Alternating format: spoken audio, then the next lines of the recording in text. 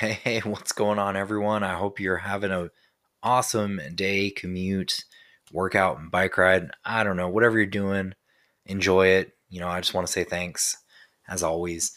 Okay, we are getting there. Man, what are we on? Episode 12 now, I believe. And we're talking, this is a little bit more on the dire side because I think it's important to actually be a realist about this. And episode 12, Social Security, basically your future, our future. I mean, that's running out this next decade. How are you going to retire? Like, how will you retire? And that's a big question because honestly, the answer I think is different for everyone. But let's put it this way. I'm going to put a link in the description. It is actually to the 2021 reports, is the annual report of the Board of Trustees of the Federal Old Age Survivors Insurance and Federal Disability Insurance Trust Funds. And I know that was a big gulp to swallow from, but basically it's from the SSA.gov. That is the Social Security Administration.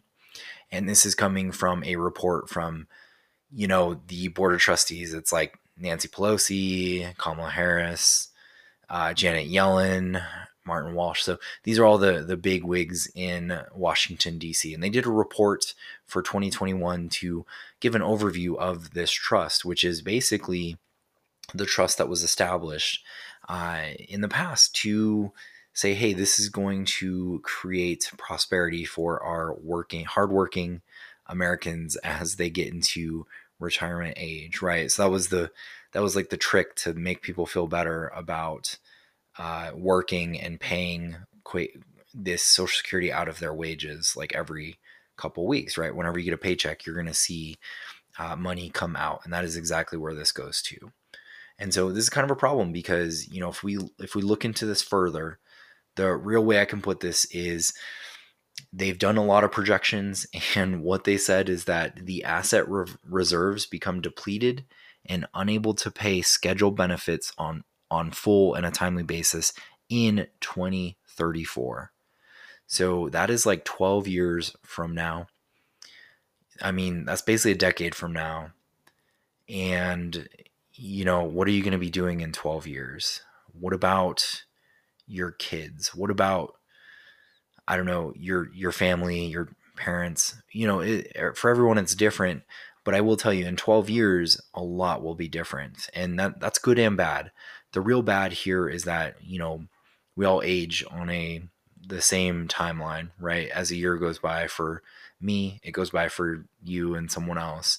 And 12 years is usually, like, if someone has a career that's 20 or 25 years, I mean, that's half of someone's career from now. So by the time this gets to 2034 and we're looking at projected insolvency, I mean, that's someone who's on the back end of retirement, right? They're probably considering retirement. They're halfway through their career, or they're on the back end of their career. So if you're 5, 6, 8 years into your career and you plan on, working for that 20, 30 years, whatever it may be, by the time you're getting to the back end of that, you're on the home stretch, so to speak. Like, you'll have something that you've been paying into all your life and you won't get paid back anything. Or at the other worst case scenario, let's think about it this way. They had said this, and I quote, I think it's from page 8 or 9 here. And again, I'll put the link in the description. But this is just fascinating to me. What it says is that to illustrate the magnitude of the 75-year actuarial deficit, which they're just kind of projecting out, it's like, hey, we're not collecting enough and we're giving out too much. And so when they project out by 75 to 100 years, they're saying on the 75-year actuarial deficit, consider that for the combined trust funds to remain fully solvent throughout this 75-year projection, two scenarios would have to happen. Number one is that revenue would have to increase by an equivalent amount to an imminent and permanent payroll tax increase of basically between 5 and 15%, right? So, just sliding scale here, let's just assume you're somewhere in the middle there. So we'd be about maybe 10, 12% of a tax increase on your paycheck. So, how maybe you got a raise every couple years, maybe you get a 5 or 10% raise. That's great. But honestly, that's just getting eaten up. And then number two, the other scenario to fix this here, it's saying in tandem, we would have to schedule benefits that would be reduced by an amount equivalent to an immediate and permanent reduction of about 25% of the reductions applied to those who become initially eligible for benefits in 2021 or later. So they're saying like, hey, if we take immediate action now, not, towards the end of the decade or anything, this would be what we need to do to satiate that deficit and be able to at least last the next 75 to 100 years. And that's great in terms of explaining what's required, but it's not great in terms of saying, hey, do you think in 2021 that we can bring together enough people to raise the taxes and lower the amount of payouts for people that are of age to retire and, start taking advantage of Social Security in a sense? So the answer to that is no. I like that's great that they give the productions. I think it makes a lot of sense. But what's definitely going to happen, this is what we do all the time, is we kick the can down the road. Things go further and further. We sweep the dust under the rug. And instead, what will happen is, 4 or 5 years will go by. And it's like, hey, this is becoming a problem. You guys, we're getting closer. So now at that point, we'd have to actually raise the amount of wage taxes by 20% or 25%. And then we'd also have to reduce the actual benefit by like 30, 40, 50%, right? In order to meet that obligation. And that becomes tricky because, it's just a moving target always. But then we're trying to depend on humans that are, I guess, in some ways, not easy to trust. They're not, they're more reactive. They're not very proactive, basically, right? Like this is a very proactive statement that's saying like, hey, we do this now. But usually what will happen is we wait until it's almost disaster time. Then we make big changes, right? We wait until almost test time, like the day of, and then we start studying, that night or whatever. We wait until the report is due for class and we don't do it until like 2 days before. Right. That's just humans. I'm very guilty of that too. And that's fine. But what I'll tell you is like, I'm still a little blown away by the fact that this is just my personal take, and I don't want to sway people in certain ways or not, but I think it's crazy that like this is literally a Ponzi scheme, right? If you think about it, the main premise of a Ponzi scheme is that you are taking money and you keep taking money, right? You keep taking more money and you keep growing based on that. And then in order to like satiate your early investors, you pay them money, but it's money that's coming in from the newer investors, right? So like this is exactly what Bernie Madoff did. And then we ran into problems as the market crashed. So what Madoff kept doing is he's like, hey, I'm doing great. Check me out. Here, I'm going to give you some money as like a return on your investment. Investor number 1, 2, 5, 10. And then, but investor 100 and 200, like I'm depending on them like to grow. I'm depending on getting 3 or 4 more investors so I can pay off my early number 1 or 2 investor. And you just keep like growing that and you keep growing that. And that's how the Ponzi scheme runs. But the problem is you need to have continued growth. And we're at a point now where wage growth is kind of messy. We're not seeing a lot of it, but it could change in the future. Number 2, we're not seeing as many workers in the workforce. And there's various reasons why. I don't think it needs to get political or do anything of that nature. But it's just the mathematical facts and statements are there. Like, it's just weird to me. Like, this is a Ponzi scheme, right? Like, the problem is we're not getting enough new workers. The birth rate is lower. We're not getting enough of a workforce to support the old workforce. And that's tricky.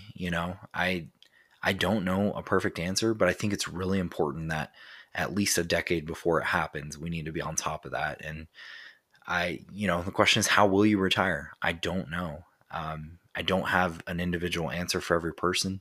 I'm not a financial advisor, but I'm just someone who looks at trends and numbers and math.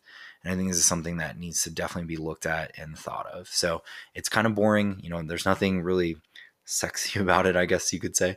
But it is something that you need to realize, like, if you're not thinking about it now, you probably won't be thinking about it in 4 or 5 years. And then you might not even be thinking about it until you're a couple months from retirement. And that's actually happened to a family member of mine, but they weren't prepared in a lot of ways.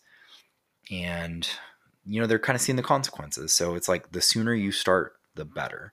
The sooner we start to depend on ourselves and not like some human ran entity to like do the work for us and help us out and hold our hand in the future, the better. So keep that in mind. Kind of tied to the last episode where I talked about the potential of a bubble coming. I mean, it's not a matter of if, it's just when. Same thing with efficiency. The more efficient you can be now, the more those dividends will pay off in the future. Meaning, if you can shave a couple $100s off your monthly spend every month, and that goes into some form of investment that will pay you back in the future, great. That's perfect. The more you keep doing that and lowering your monthly costs and spend, the better. The more ways you can figure out to bring in more cash, more capital, more money to invest in some format, the better. So that's really where we're at here. I hope that's helpful. And then I want to talk about in this next one the trade I made here in AMC. All right. So we are looking at a new trade that I opened up. It is in AMC Entertainment. And it's coming off of actually the most recent big numbers and move due to the Spider-Man release. So there was a new Spider-Man movie that has come out. It's December 2021. And it's Spider-Man No Way Home, I believe it is. My wife and I saw it last night. Pretty good movie. So opening weekend, it was fun. But it was crazy to me how busy all the theaters were. Like, we had to look through, I think, like 7 or 8 shows back from where we initially wanted to see it. And even then, it was really busy. So we got lucky enough that we found some good spots, some good seats. And it was neat to see how busy everything was done. And to give you an idea, I think this film pulled in like 250 million in its opening weekend, which I think is like one of the bigger ones out there. I think it might be one of at least the best ones since the pandemic. So that's a pretty good sign in general.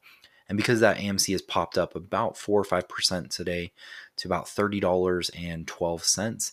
And I decided to, at that moment, open a covered call trade in this. It's basically done for a couple things. One, with the covered call, I own 100 shares of that stock, and I'm selling a call against it. So you'll see this as the bread and butter technique for income. Typically, there's other trades out there, but this one's like one of the easier moves that I like to make. It's simple, easy to do, and the best thing is it's very high probability in terms of taking on the trade. So what I did is, where it's trading at, I went out just a few days ahead of time. We're looking at January 7th calls, and this is 18 days away from today. And I went up to the $32 strike and decided to sell premium at that call. So I sold the 32 call against my 100 shares. And this is saying, hey, I'm going to get paid $305 for putting up the 100 share risk in this trade. Now, the good and bad, if this goes above $32 per share and it gets to expiration, I will lose the 100 shares. That's my collateral. That's what's in this trade. And that's the bad related to this, especially if say the stock goes much higher. The good based on that is usually when you're getting big news stories, that kind of inflates the market. So I'm basically fading the market based on that setup. And I'm using that as a high probability setup because this is an 84% chance of success based on my trade, the way it's set up. And a few things that'll happen if my shares get called away. Say the stock is trading at like $34 a share at expiration. I lose my shares, but I get paid that whole $305. And it would be like as if I sold my 100 shares at $32 a share, which is the 32 strike. And so that's almost like putting a limit order in at that level. And if it hits, fine. You sold your shares at whatever the initial cost was to that price level. But then you're also going to take on that premium that you sold for taking on the risk. And that's what I'm doing with that $305 is collecting this. In a way, I'm happy in either scenario. If my shares get called away, That'll basically give me $3,200 plus $305, that premium, to utilize in my next trade wherever I want to do that. All right. So hope that was helpful. I know that was a lot to take in there. And as usual, be good to each other. Have a great one. We'll see you on the next pod.